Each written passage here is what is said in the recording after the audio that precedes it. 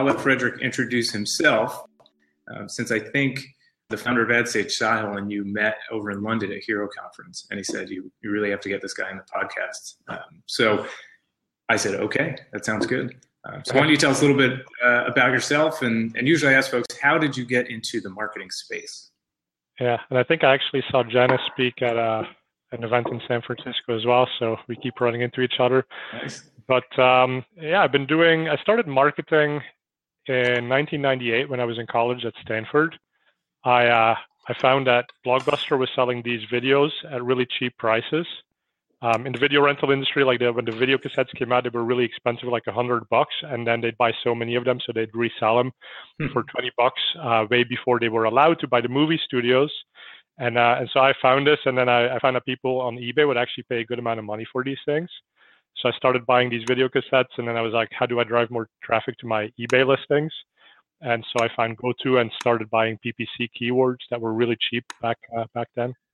Nice. And I didn't make a ton of money. I wasn't particularly successful. I mean, it was enough to buy some drinks here and there, but that got me started in the industry. And then out of college, had a different job. I was an engineer, and that was back in 2000. So the whole .com bubble was imploding. So lost my job, had to figure out what to do next.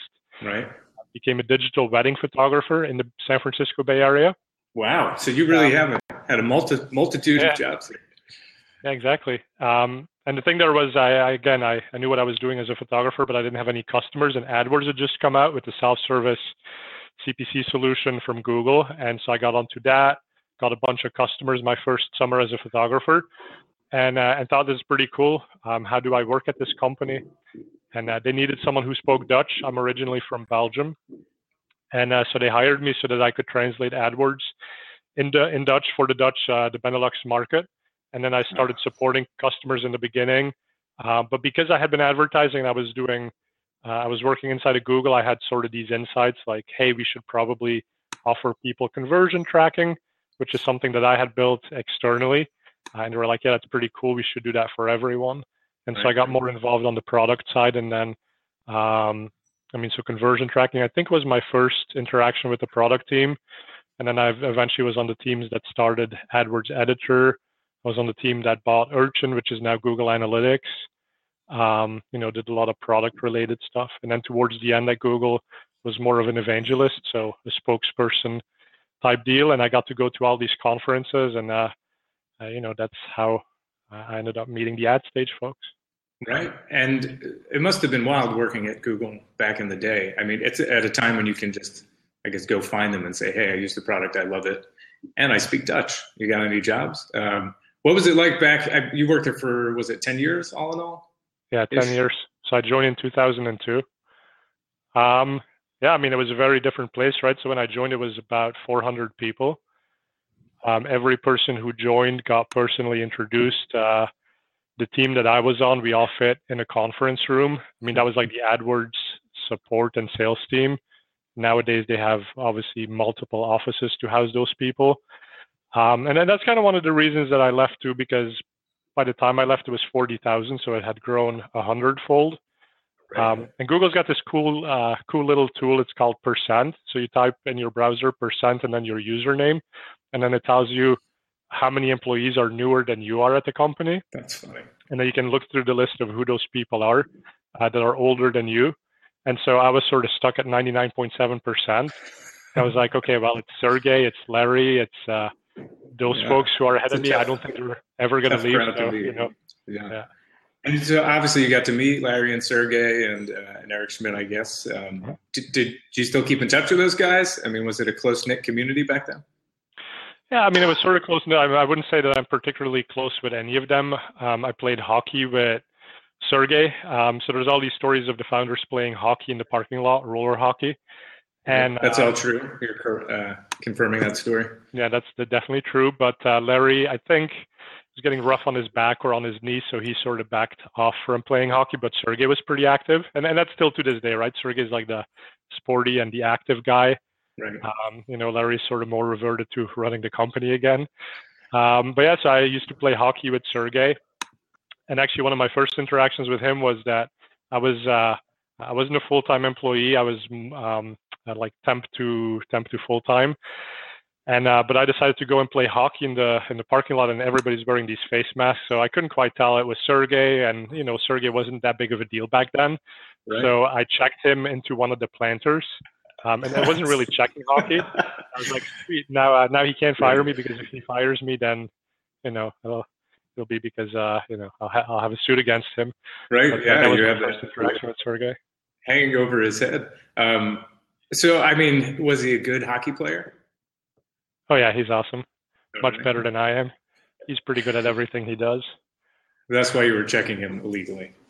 Yes, exactly. Try to slow him down. So working on that AdWords editor team must have been a trip too, because I mean, to this day, I mean, the editor fan base is very vocal in what they want for the editor. And I've been working in the platform space for over a decade, but never at Google, always with the tool trying to build to Google APIs. And there's this natural tension between the third-party platforms, which have an agenda, and Google, which has an agenda, and sometimes those don't align. So when new features come out and Google wants adoption, they look to the partners, and the partners are all kind of like, well, let's see how this new call-only extension does before we build it. And they, of course, came up with this concept of RMF at some point.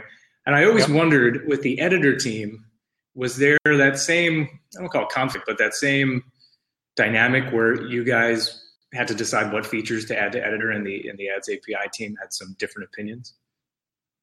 Yeah, definitely. And I mean, I think it's interesting to look even before that sort of external friction, if you will. It was more the internal teams working with the very large customers. They naturally thought it was very difficult to do stuff through the AdWords interface. And remember, this is now, 12 years ago. So things weren't, the AdWords website actually would break once in a while. It wasn't particularly fast. Right. One of my first little field trips when I was at Google was we went to look at the server cages. Nowadays, they don't let people into that anymore. It's such a well-kept secret. But back then, we went in and they had all these beautiful racks of servers with all the cords neatly put into the right place. And you could tell they put some time and effort into this. And then we're walking through this big data center, and then we get to this one cage that really stands out because it's large, but there's only a handful of servers, and they're kind of like randomly standing on the floor and stacked on top of each other. They're Dell machines, so they weren't custom built. There was like red and orange warning lights blinking everywhere. So I'm like, what's this cage here? And they're like, well, that's AdWords. All the rest is search, and this is AdWords. Wow. So that kind of explains that in the early days, again, the infrastructure for AdWords was sort of, you don't necessarily want to call it an afterthought, but it wasn't as well developed as Google's core search offering. And so, using the AdWords interface was quite painful back then, could be quite painful. So all of these internal teams, they would have these bulk sheets, Excel sheets, basically, of keywords that they wanted to upload for their customers. And that was the easiest way for them to communicate with their customers. And then they'd have to figure out how to put that in. So we had this whole bulk sheet upload functionality, basically a bulk uploader, but without all the bells and whistles. That was only internal to Google. And as AdWords added complexity, that just became very confusing. So people would always submit a bulk sheet, and it would always fail because they forgot a comma. They didn't put in one of the new fields. And so there'd be just as much time spent troubleshooting those spreadsheets as we were saving by doing it in some sort of an automated fashion. And so we got to the point where we were like, we have to have a better tool to let people do operations in bulk. And that's where the whole notion of the AdWords editor came out of. And so it was interesting because we said, we're going to get rid of the bulk sheet. There's not going to be any more Excel when you're doing AdWords. And so we build the editor, and the first request that people have is, oh, this is awesome, but can we have some way to put my Excel sheet into it and then upload it? I was like, that's exactly what we didn't want to do, but there we go again. People love Excel. I always say there's three types of users in the world: people who love UI, people who love the offline editor tool, and then people who love spreadsheets. And as a product guy trying to build a product for marketers, you can never make all three happy, because as soon as you make one decision, the person who's in love with spreadsheets is saying like, yeah, but where's the spreadsheet upload? Exactly.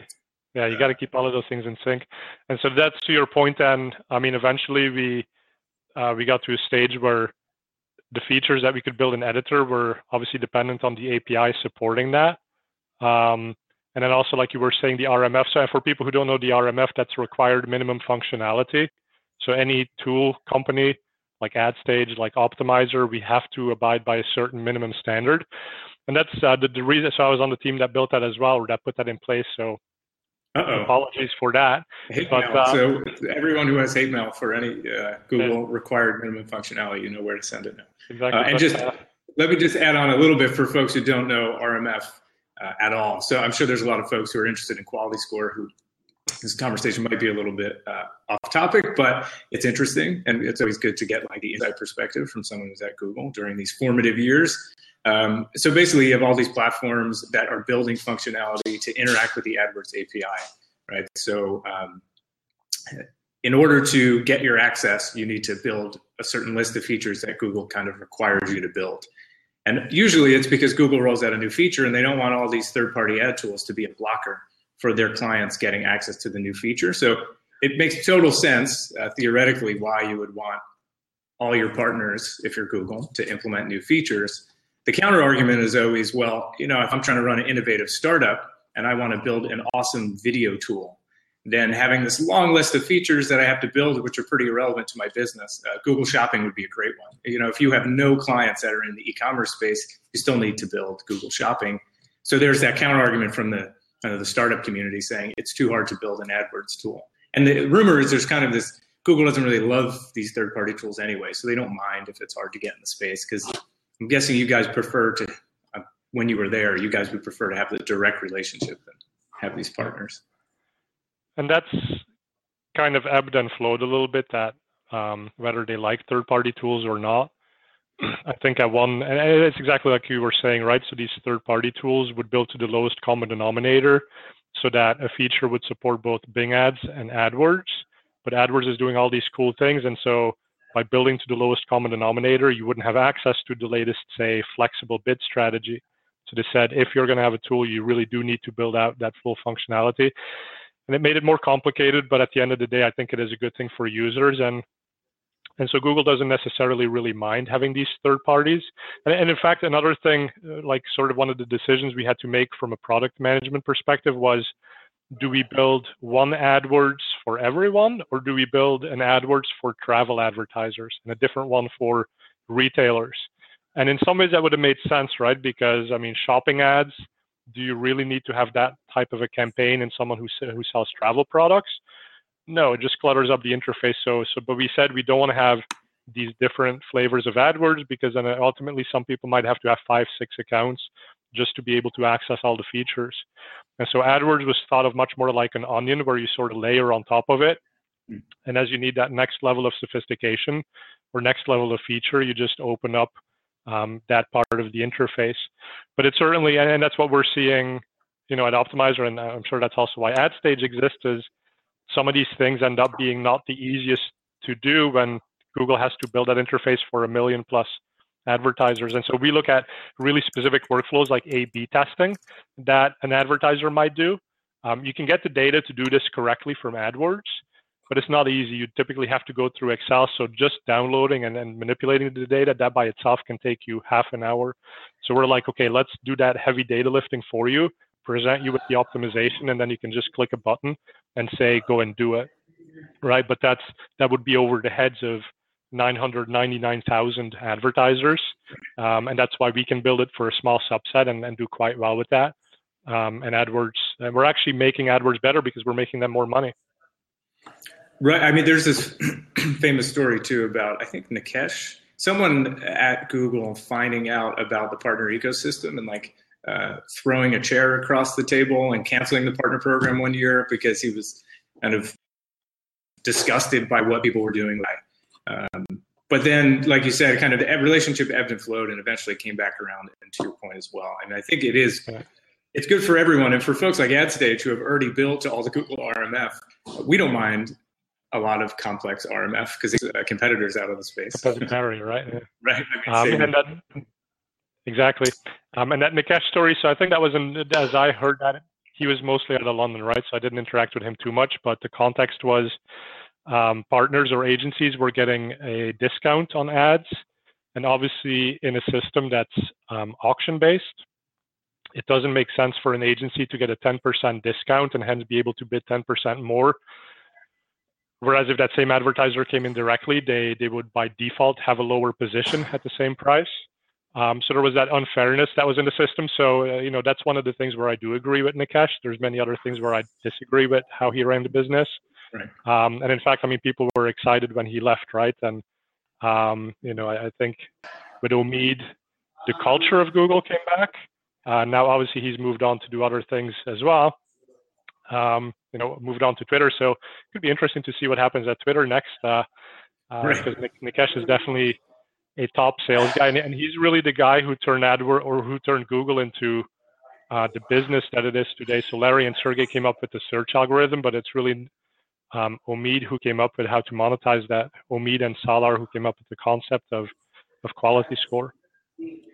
So that's actually a good segue to talk more about quality score. So you're kind of the expert at quality score. I think at multiple conferences that's the topic you speak on. So maybe to take a soft entry into it, maybe you could start by just how do you explain what quality score is and how it works to someone who is maybe newer to AdWords?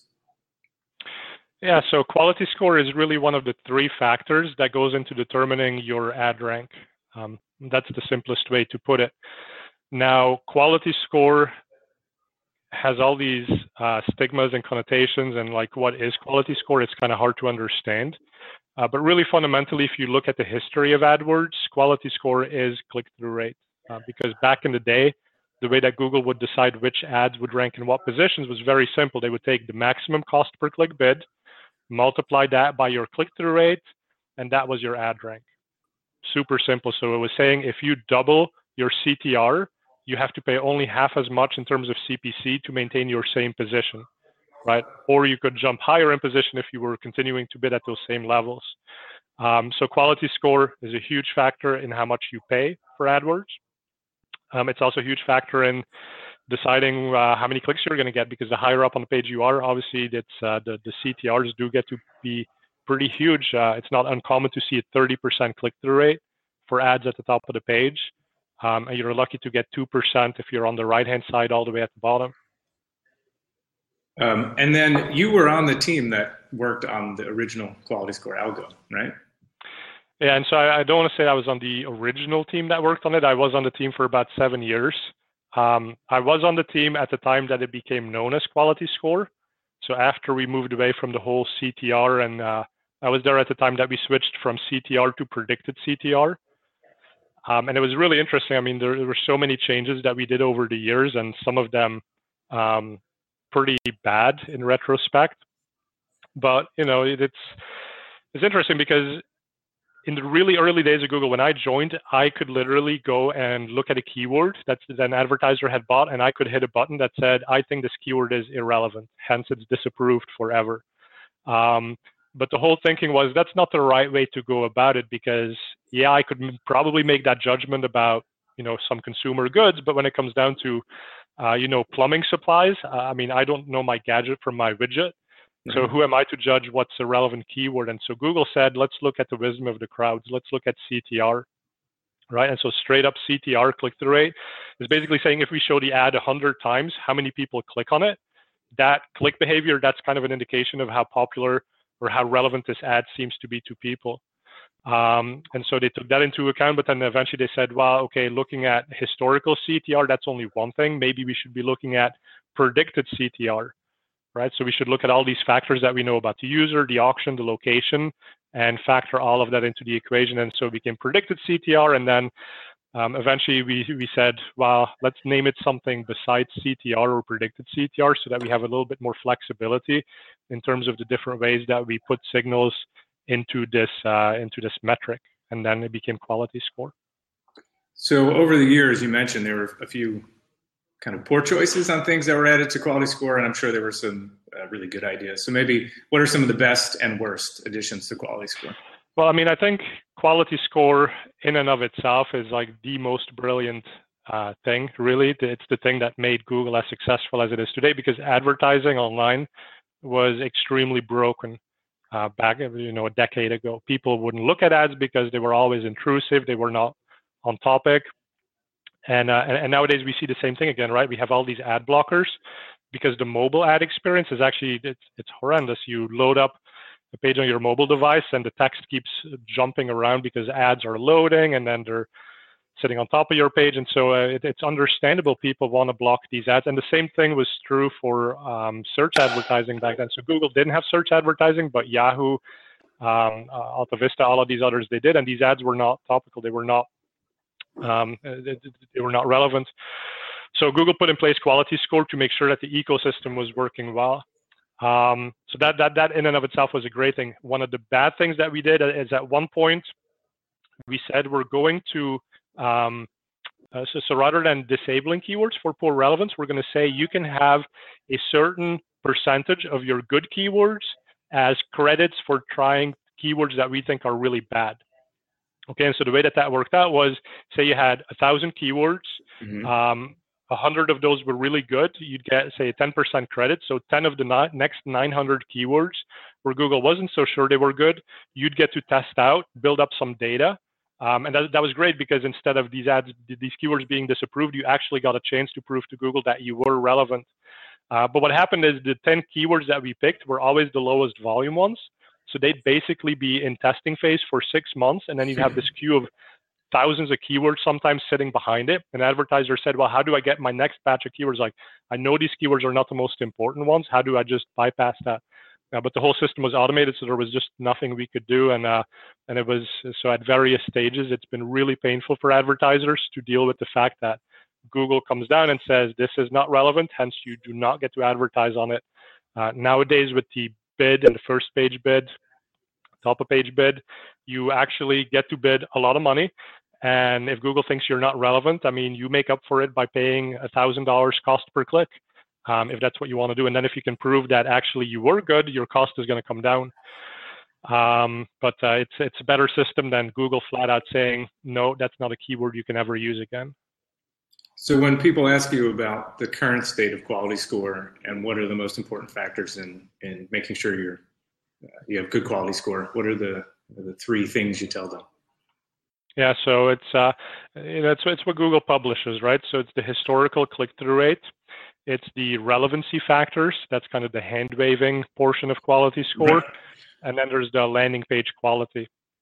And so the CTR, the first component, that's pretty easy to understand. That's fundamentally the same thing that Google has always looked at, which is on Google search only, when the keyword matches exactly to the query, what has the click-through rate behavior been historically? That's it. The second one, the relevancy factors, that's where they get more into the predictive CTR, and they look at auction time signals. And this is kind of the cool part of the system. This is where they can say, if you have certain factors, how do they tend to correlate with click-through rate? So a simple example is if you have advertisers who have a billing address in the United States, but the user has an IP address in Canada, is that typically a good thing or a bad thing for CTR? Right? There's no answer to that other than measuring it. So we look, typically that actually reduces the CTR. Okay, that makes sense. So now it's anytime you have an advertiser based in the United States showing an ad in Canada, there may be a slight decrease in the quality score at the time of the auction because of that one signal. So Google, at one point, we looked at a signal like lunar cycle. Does the lunar phase actually impact people's click behavior? We found that, no, it did not, right? But we looked at it. And if that was a signal, we would have used it. Well, I mean, that's pretty wild right there. That, and does Google publish any of this stuff publicly, that things like the lunar cycle go into your quality? No, so that's a story I get to tell. There are some patents that you can look up that basically explain how the system works. And I think it may even have some ideas for which signals Google might look at. But really, at the end of the day, I don't think it's that important to know exactly what the one signal is, because it's also not a signal that I could game, right? So it's not like Google is looking at my account being in the US advertising to Canada and what that does for me. It's more saying every time this happens across the millions of advertisers that we have, what does the pattern seem to be? So it's very difficult for me to go and game it. And it's actually a really positive thing, because if you think a keyword like jobs, in the past, if you were the producers of the movie about Steve Jobs, you could have never run an ad on that. It would have been irrelevant because the majority of people looking for jobs are looking to be employed. But now, because of the real-time query signals, Google might know, oh, people who live in the Silicon Valley, people who've done these types of searches before, people who meet certain conditions, they might actually want to see the ad for the movie about Steve Jobs when they search for jobs. So now these keywords that would have been impossible to advertise on in the past, Google can say, oh, there's this small subset of queries where it's actually relevant, and automatically they're going to show the ads. So from the advertiser's perspective, it means you're showing up in more relevant scenarios, and you don't have to constantly fight the whole disapproved for relevance reasons status that no longer exists. So I don't know superheroes well. If I did, there's probably one that controls the moon. And if so, they have a distinct AdWords advantage. That's exactly one thing we've learned today. I'm curious to know if there's any other of these kind of more off the beaten path quality score components, like the billing address is a great one. I mean, I used to be in the local space, and I can't tell you how many businesses would buy PO boxes, and mostly for Google Local or Google Maps or whatever you want to call it these days. But because they knew they would rank better both organically and paid if they had a billing address in the area. But it was a theory, and half of us are looking at them like, well, you're crazy. So anyway, are there any other pieces like that? So yeah, that sounds like a pretty valid theory. Another good example was the location. And so the example here was in Bentonville, Arkansas, a home of Walmart. Now, Bentonville is not the largest city in the United States by a long shot, right? It's not a very big city. And so the Walmart team, they would go online every day and they would do searches for keywords that they know they were buying. But they would never click on them because why would they pay the CPC? They just wanted to make sure the ads were showing up. So Google looked at the signal of particular brands in particular cities to figure out if people in those cities like those brands by click behavior. And so they saw, well, there's actually a lot of searches happening for Walmart, where Walmart is one of the ads, but nobody ever clicks on them. And so one day the Walmart ads stopped showing in Bentonville, Arkansas. Wow. And so, of course, the higher ups then at Walmart, they freaked out. They thought it was offline for the whole country. And they called up and we looked at that and we said, well, maybe that signal was a little bit too aggressive. And exactly because if such a small group of people can really influence the outcome of the ad rank, then it's probably not something we should be doing, right? It's too easy to potentially go and game. But that's another one of those signals. Another one that comes to mind is the number of times your keyword needs to appear in the ad text. So people will ask, do I need to put in the headline, in the description line? Do I have to put it in 3 times? Like what works? And I actually don't know the answer. But again, this is one of those things where Google would look at, okay, if the keyword appears in the ad text, is that typically a good thing or typically a bad thing? I would think it's typically a good thing, right? So it's something you should do, but don't focus too much on should you have it 3, 4 times. Just make sure the ad stands out because at the end of the day, there's that one signal that Google may look at, but then ultimately what they really deeply care about is your performance with certain keywords. So Google might look at these kind of system-wide signals in the cases where they don't know what's going to happen for your ad. But if your ad has a really strong track record, which you can get, by the way, by differentiating yourself from your advertisers, right? So if everybody's putting the keyword in the headline and in description line 1, well, then all of the ads look the same and there's no point in me picking one over the other. So if I can stand out, boost my own CTR, Google is going to catch on to that and they're going to give me a much better ranking in the next auction that comes up. Right. I feel like in all these conversations, whether it's SEO or kind of how to improve quality score, there's always that caveat, we should say, which is if you rate good quality ads and you take time to ad test, and most of this is a moot point, right? Because you will be rewarded with CTR because you have good ads. But if you're, I'd say, a big advertiser where you're building ads at scale, maybe you're doing, I don't know, it's going to say something like product ads, but which leads me to another question I should actually ask you in a sec. But moral of the story, rank good ads, you have to worry about how many times the keyword shows up. A lot like the SEO conversation. If your website is good and relevant, has good content, you keep it fresh, you won't have to worry about 99% of the SEO tactics. Which leads me to my question. So look, I've talked to a few engineers of Facebook recently, and they keep talking about moving away from this concept of even having like marketers drive the targeting, because it's such a blunt instrument that we use as marketers these days. Because Google in the background is using lunar cycles and all kinds of crazy stuff. When I worked at Kenshu, we had a lot of kind of algo bidding that would look at the number of characters in a keyword, what letter the keyword starts with, a bunch of other stuff that's also in their patent if people want to read it. To the point where like no human could understand why things were being bid the way they were, because there was some correlation that was found. Do you see the role of the marketer in kind of choosing keywords and picking this targeting as something we'll even be doing in the next 12 to 18 months? Yeah, I mean, I think in the short term, we're going to continue to do a lot of this, but I do believe you see that movement towards more automation and stuff like DSA, dynamic search ads, where Google basically figures out what the queries are. That makes sense. I mean, they have a great organic understanding of your website, and so they probably know what keywords you should be showing up for. And then it's a feedback loop, right? So now they show your ad and they measure, did that actually lead to a click? Did it lead to a click where the person stayed on the page? Did it lead to a click where the user seems to have been engaged with that page? So that's a high quality click. So let's do more of these. Let's do fewer of the ones where you don't see those positive signals. So yeah, I mean, I think Eric was also talking about that vision quite a long time ago, where he's basically like, you tell us your margins, you write us a blank check, and we'll print money for you. And that's the thing about PPC, that a lot of people sometimes still think about it as marketing, but in many ways it's like your sales force, right? You can lose money on AdWords if you choose, but you can also make it a profit center, depending on how good you are at it. But that's a pretty key distinction. I think that's the vision that Eric has had for a long time, and I think we are certainly seeing a shift towards that.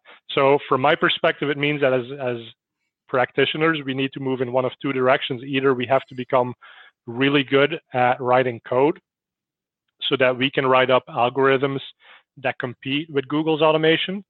Right? I have my own bid logic in my head because I know a certain business really well.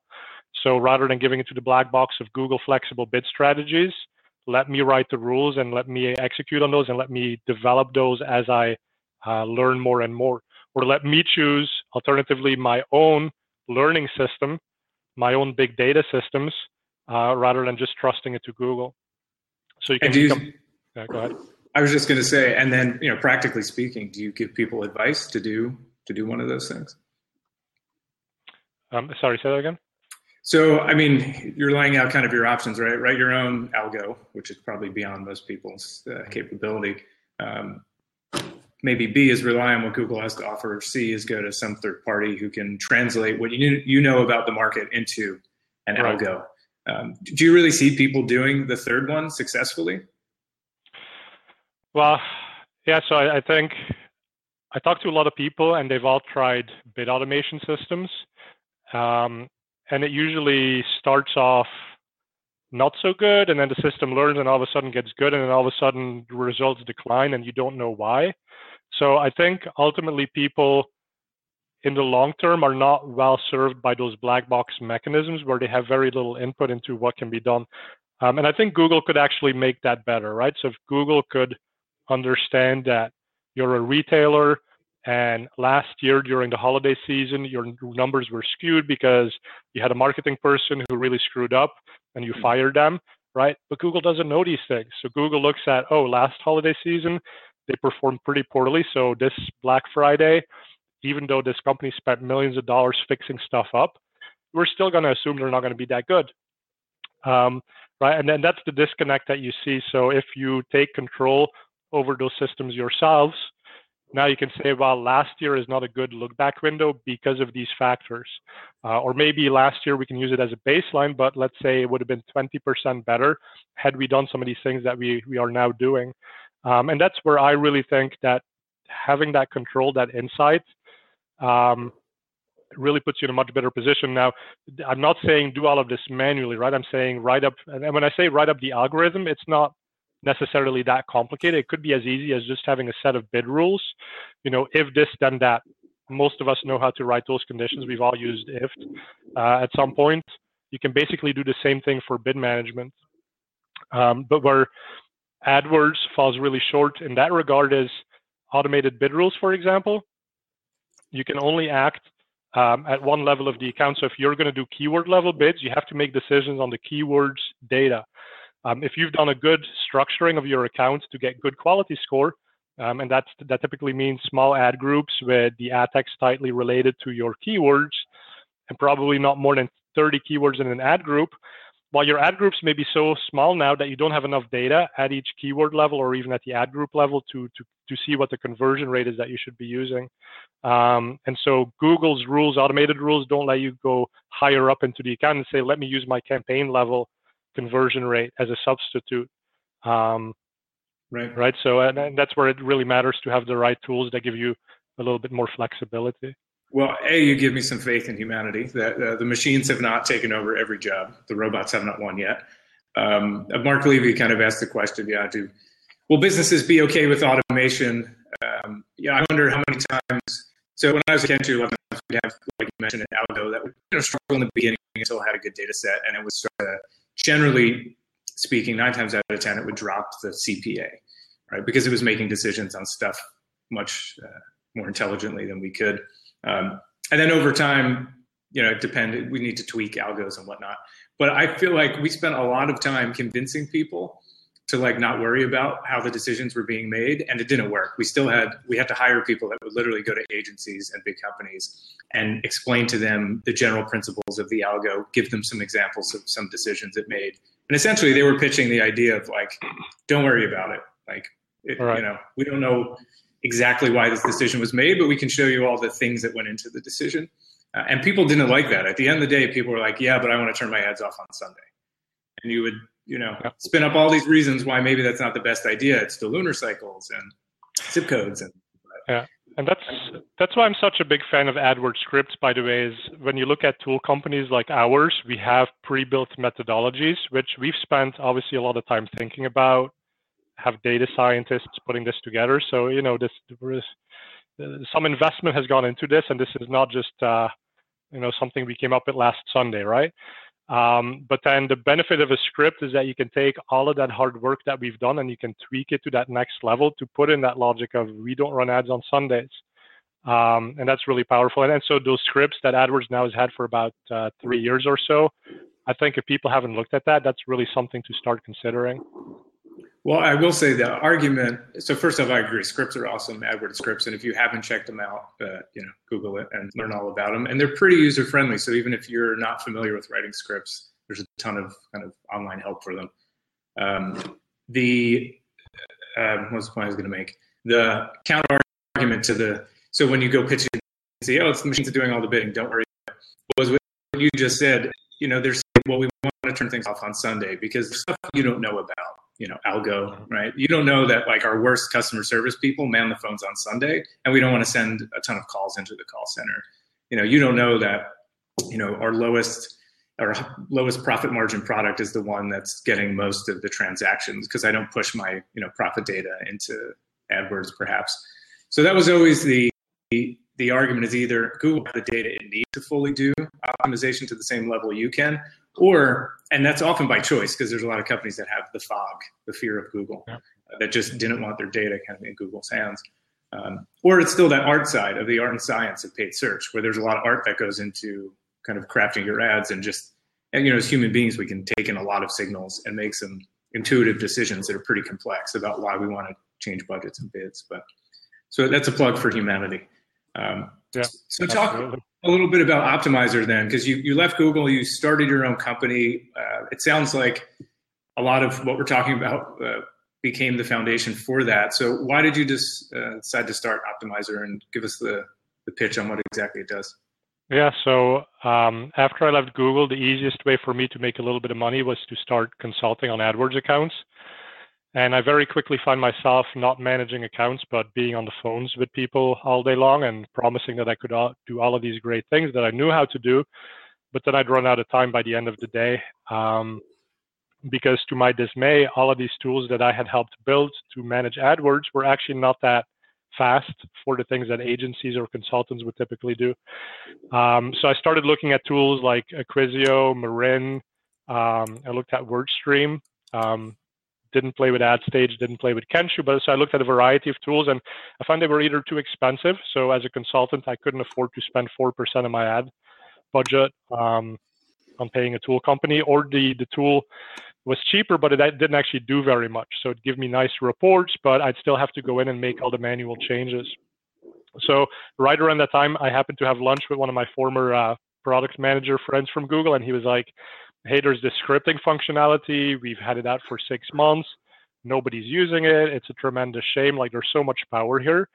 So I went home that afternoon after lunch, built my first script, and I was like, oh my God, this is the best thing since sliced bread when it comes to AdWords. And so I started publishing these scripts, and people liked them. So then we started looking at ways to make it really easy to manage for MCC accounts, to make it really easy to make sure the script wouldn't break if Google made changes, to have you put in your own settings. And so we built a company around that. And so nowadays we really have 4 pieces of our tools. So we manage AdWords ads, Bing ads. We integrate with Google Analytics and Google Merchant Center. And so we do data insights where we quality score, for example. We have a historical quality score tracking tool. We also calculate your account level quality score. So the point is, we visualize Google's data in a way that actually makes sense more quickly, more intuitively. Second area of the product is one-click optimization. So here we take that data insight where you see some interesting thing, and we actually help you make the change that you probably would want to do as a result of that new insight. So literally, we process the data, we say, here it is. You can tweak it as you see fit, and then apply it with a single click. We have reporting. So reporting is a big deal for agencies. So rather than doing that manually every single month, we put that on a schedule where you have templates. And then we have the enhanced scripts. So all of these quick little scripting functionalities that we build, we host them on our platform, and then people can use them very easily.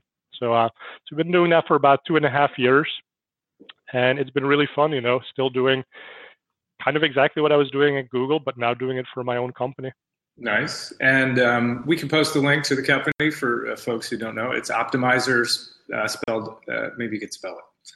Yeah, OPTMYZR. There you go. Like right there. Oh, there you go. And it's on the t-shirt. Nice. Yeah. There you go. Thanks, Gil. So I do want to talk about some of the top stories from this week in ad tech. So we put out a newsletter every week called This Week in Ad Tech. We'll post a link for that too. You could sign up for it and then learn about ad tech or indulge in some stories about Twitter, Pinterest, Instagram. So I do want to run through that. But before I do, I want to give you closing thoughts on quality score. So any, pro tip on quality score that people should absolutely know?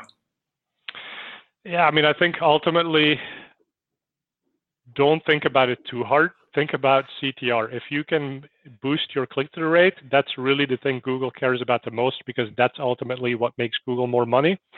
So that really is what quality score is all about. It just, quality score is different ways for Google to measure CTR in different situations. So focus on boosting your CTR, and that means a couple of things. Have really tightly structured ad groups, multiple ad texts, no more than 30 keywords. Take advantage of all of the ad extensions that you have. It doesn't go into quality score, but it still does boost your ad rank. Match types? Match types don't matter, so use whatever match type makes sense for you. Do use different match types if you want to have different bids, for example. Negatives don't matter from a quality score perspective. Of course, negatives are very helpful in terms of making sure you hit your cost per acquisition targets. And that's sort of where this conversation, you don't want to focus too much on quality score, right? Because the things to make your quality score better are not necessarily going to give you more money. I just talked to a customer last week who had a quality score of 1 and was making a ton of money on that keyword, and they just could not do anything to make that keyword have a better quality score. Yeah. And so don't delete that, obviously, right? But we did some recent studies, and one thing we saw is give keywords at least 100 impressions before making a decision. It takes Google roughly 100 impressions before they know what your real quality score is going to be. Nowadays, they've changed the system, so new keywords, or those where they don't have enough information, will start at a quality score of 6, whereas 2-3 months ago, they would start at a predicted quality score based on all these other factors. So if your keyword is still at a quality score of 6, And by the way, that's a pretty big insight, right? A lot of people think if it's below 7, it's bad. Mm-hmm. 6 is actually the average that Google says today. So 6, I would leave it. If it drops below a 6 after 100 impressions, then you should think about how do I get a more relevant ad text. And if you still can't make it better and you're not making money on the keyword, that's when you potentially want to remove it from your account. Do the quality scores for multiple, like does quality score bubble all the way up to the account level and or MCC level? Not the MCC level. So at the account level, there is this notion of account level quality score. And so people can disagree with me on that. So Hal Varian, Google's chief economist, actually wrote a paper that said there is no account level quality score. And I believe he's right in terms of it's not a published number. It's not a number that you can call your rep and say, hey, tell me what is my account level quality score. But we're talking here about a learning system. Quality score is a learning algorithm. And a learning system does have to rely on bigger signals when it doesn't have enough data about a specific element. And so the point I'm trying to make is if Google doesn't know this keyword with this ad text, how is that going to perform? They might look at, well, as an advertiser sort of in that whole account, are you typically pretty good or worse than average? And based on that, they can set a starting level quality score. So that does come into play when you're adding new keywords to the account. Yeah. At the MCC level, not so much. Google does save that data at the domain level. So if you use the same domain across multiple accounts, some information gets passed around that way, but not necessarily at the MCC account level. So from a structural perspective, Google doesn't even look at campaign ID or ad group ID. They just look at basically what is the keyword to the ad text combination. So that's your ad group structure. But if you move that same structure to a different ad group, it's going to be the same thing. Same thing with the targeting. So Google looks at what is the targeting for this campaign. That's what matters. It's not the name or the ID of the campaign that matters. And do you, quick follow up on that, subdomains, does that get shared as well? Yeah, so subdomains, so anything in the visible URL that could influence people to click more, certainly going to help you. And I wish we had you at the marketing roundtable. We used to fight about this like 10 years or 5 years ago about like, should we get a new account or not? And then you brought up another question in my head about quality score. So account level. Oh, so based on this kind of change, so recently, from what you're saying, Google took this method of saying, okay, new keywords, you get a quality score of 6 until approximately 100 impressions, and then it starts to move, which was a shift from using a much more complicated way of predicting it. Have you seen a change in performance for new campaigns since that change?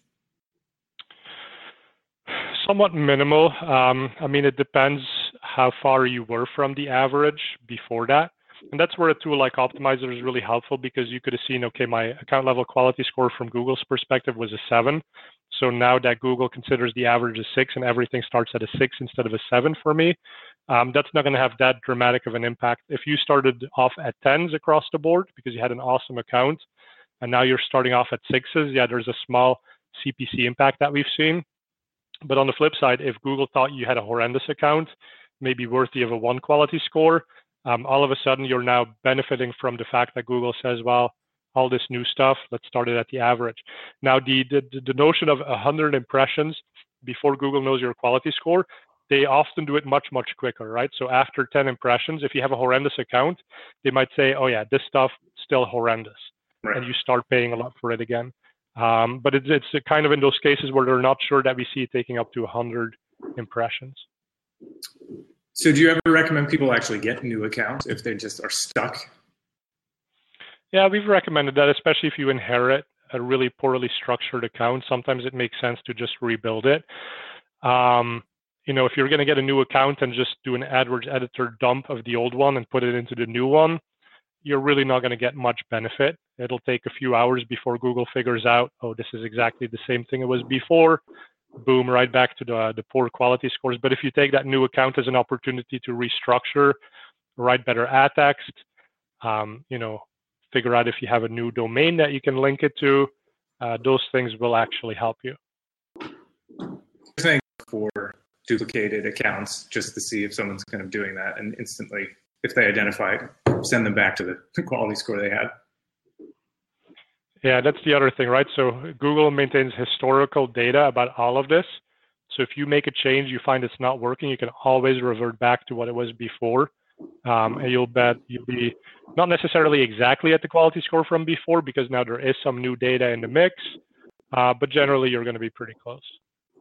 And that's, I guess I'm thinking of people. So back in the day, we used to tell folks who just couldn't get out of the 2-3 quality score, go create a new account. But then we do what you just said not to, which was just copy and paste the old account to the new account. And it sounds like Google was onto us, and that would quickly earn the 2-3 quality score as well. So that was a bad move. And so, so that may have been a trick that worked for a little while. And actually, speaking of like the little secret, so I do have one secret that's, I think, pretty cool. If you run shopping ads, product listing ads, they also have a quality score. And the quality score, when I last checked, was based on the product ID. And that's a field that you can define. So if you have really poor performance for certain products and you think it's due to the fact that Google thinks you have a bad CTR, go ahead and change the product ID. That will reset the quality score. On the flip side, if you've been performing really well and someone comes to you and says, hey, can we change the product IDs just to make it easier to read in the reports and understand what these are, be very cautious, because that will also reset it and get you back to the average. That is a very good pro tip right there for our shopping advertisers. Yeah. So let's take a look at what's going on this week in ad tech. We put out, 30 headlines from this week, so maybe we'll bust through them. We have about 10 minutes left. Curious to get your thoughts on a few of these. I don't know how much you follow what Twitter is doing, but you mentioned Nikesh, who used to be, let's just call him head of monetization, something like that, at Google for many years, went over to Twitter. How closely how closely do you follow what Twitter's doing? And do you think, it seems like the revenue has been growing kind of at a good clip, user base, not so much, and having some trouble monetizing things like Periscope and Vine. Do you keep an eye on Twitter, and do you have any kind of general thoughts about their success as an ad marketplace? Yeah, so Nikesh went to SoftBank, and Omid, who was the early Google guy, he's now at Twitter. And so I think, like I said, I think he's going to bring potentially great culture there, and he certainly knows how to make a sale. So, and plus he's a nice guy, right? So I think people like working with him. So I think that's going to be a good thing. I think Twitter has tons of other issues. I really like Twitter. I'm on Twitter a lot, and I think people in the PPC industry are all on Twitter, but you talk to people outside of our industry, and it's like, why would you use Twitter? Right? So I still see Twitter as this really great news distribution platform, but it's too complicated to use for the average user, and so I think that's going to be is going to remain an issue. But this whole Twitter Moments thing that they've done, I think that's pretty compelling, but people are saying it doesn't go deep enough, right? So it's not compellingly better than something like Facebook or some other options that people have. Let me just poke in there, because if you're under a rock, or maybe if you're not in PPC, you don't know that Twitter launched Moments, which is their attempt at news aggregation. It seems like everyone is trying to be in the news aggregation space, which makes sense considering the traditional publishers are struggling. So Facebook has Notify, a standalone news app, and I was reading that the Snapchat, which I haven't used yet, but it's on my every podcast I say I need to use Snapchat. I've yet to do it.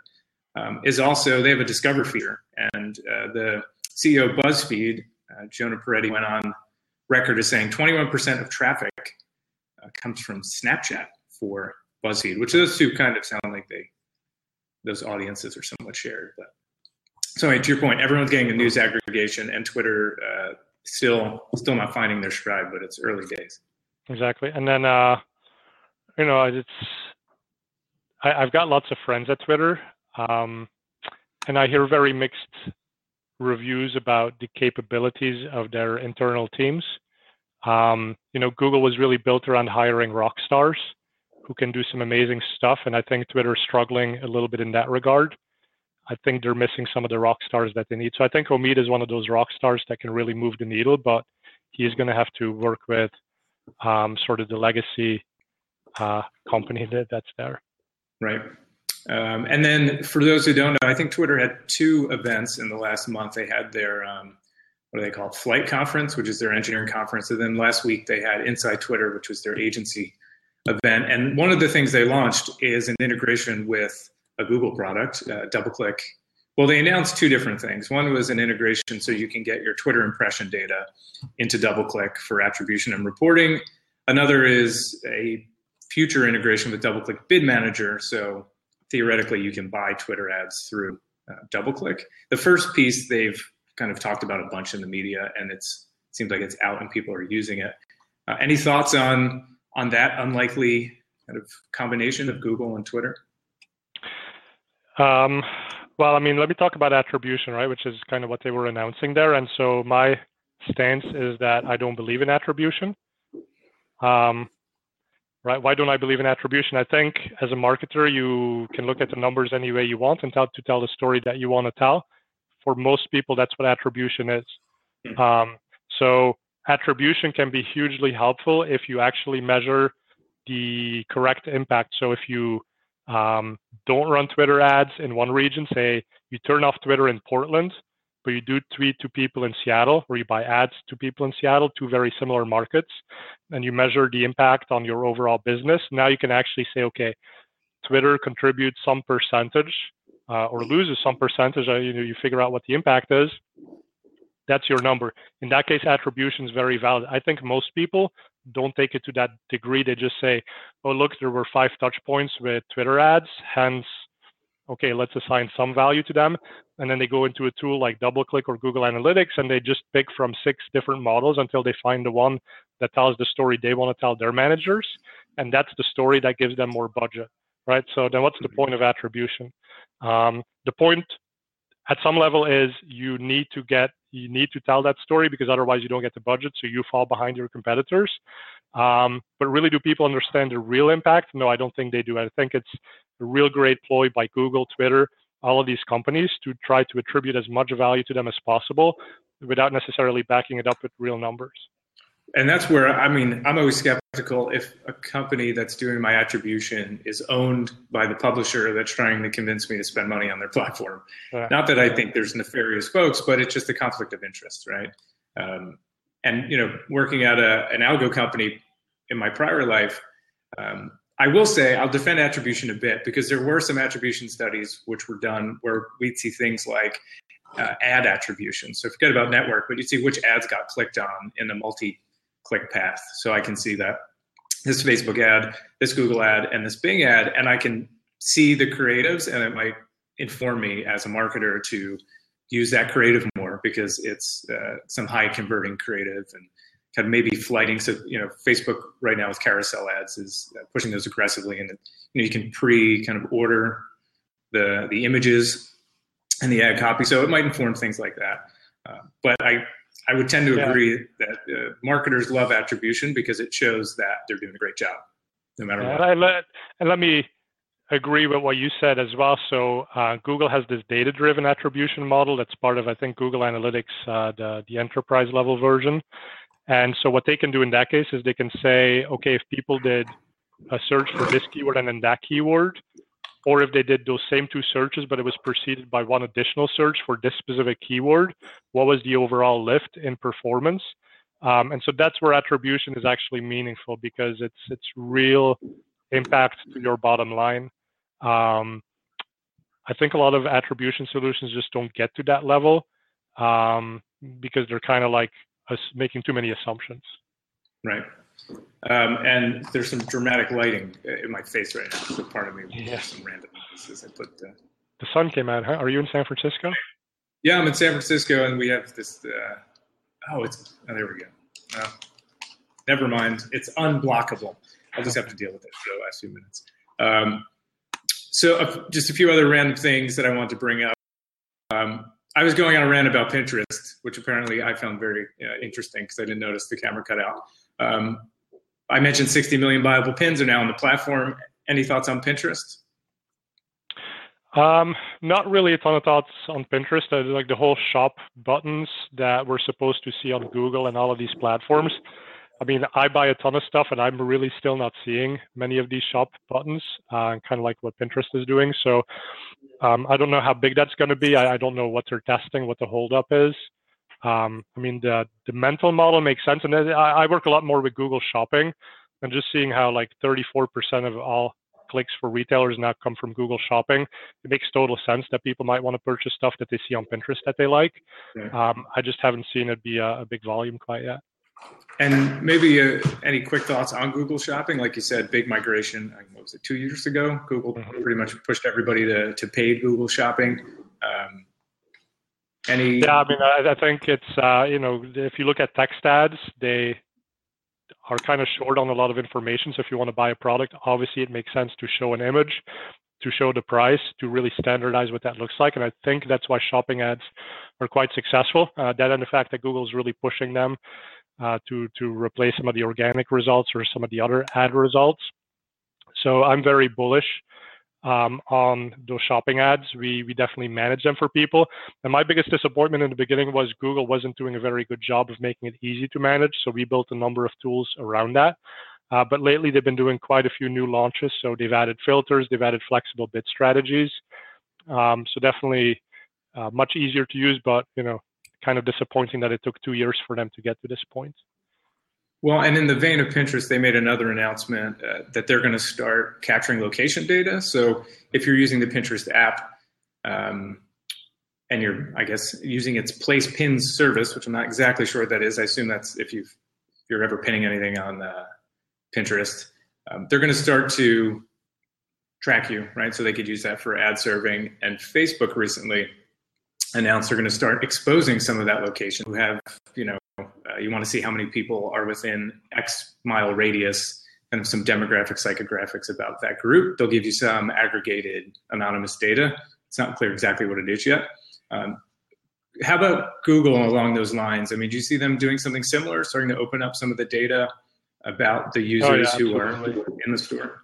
Absolutely, and I think they're feeling the pressure from Facebook. And so now with the custom audience lists, where you can import your MailChimp database, for example, or your email list, and then start targeting to those folks. Like that's something they would have never done in the past.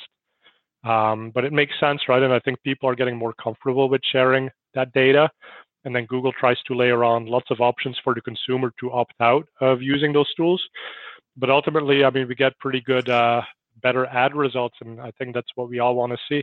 I know we're at the top of the hour here, but maybe like a final little story is, I used to make presentations and I would ask people in the room, how many of you have never clicked on an ad on Google? And half of the audience would raise their hands. And I would look at them and I would say, wow, Google makes $60 billion. Like, you guys are lying. I know that you're clicking on ads, right? And the reason people didn't think they were clicking on ads is because they were so relevant, because Google had taken that next step of figuring out what data do we need to show relevant ads that are actually better answers than the organic results.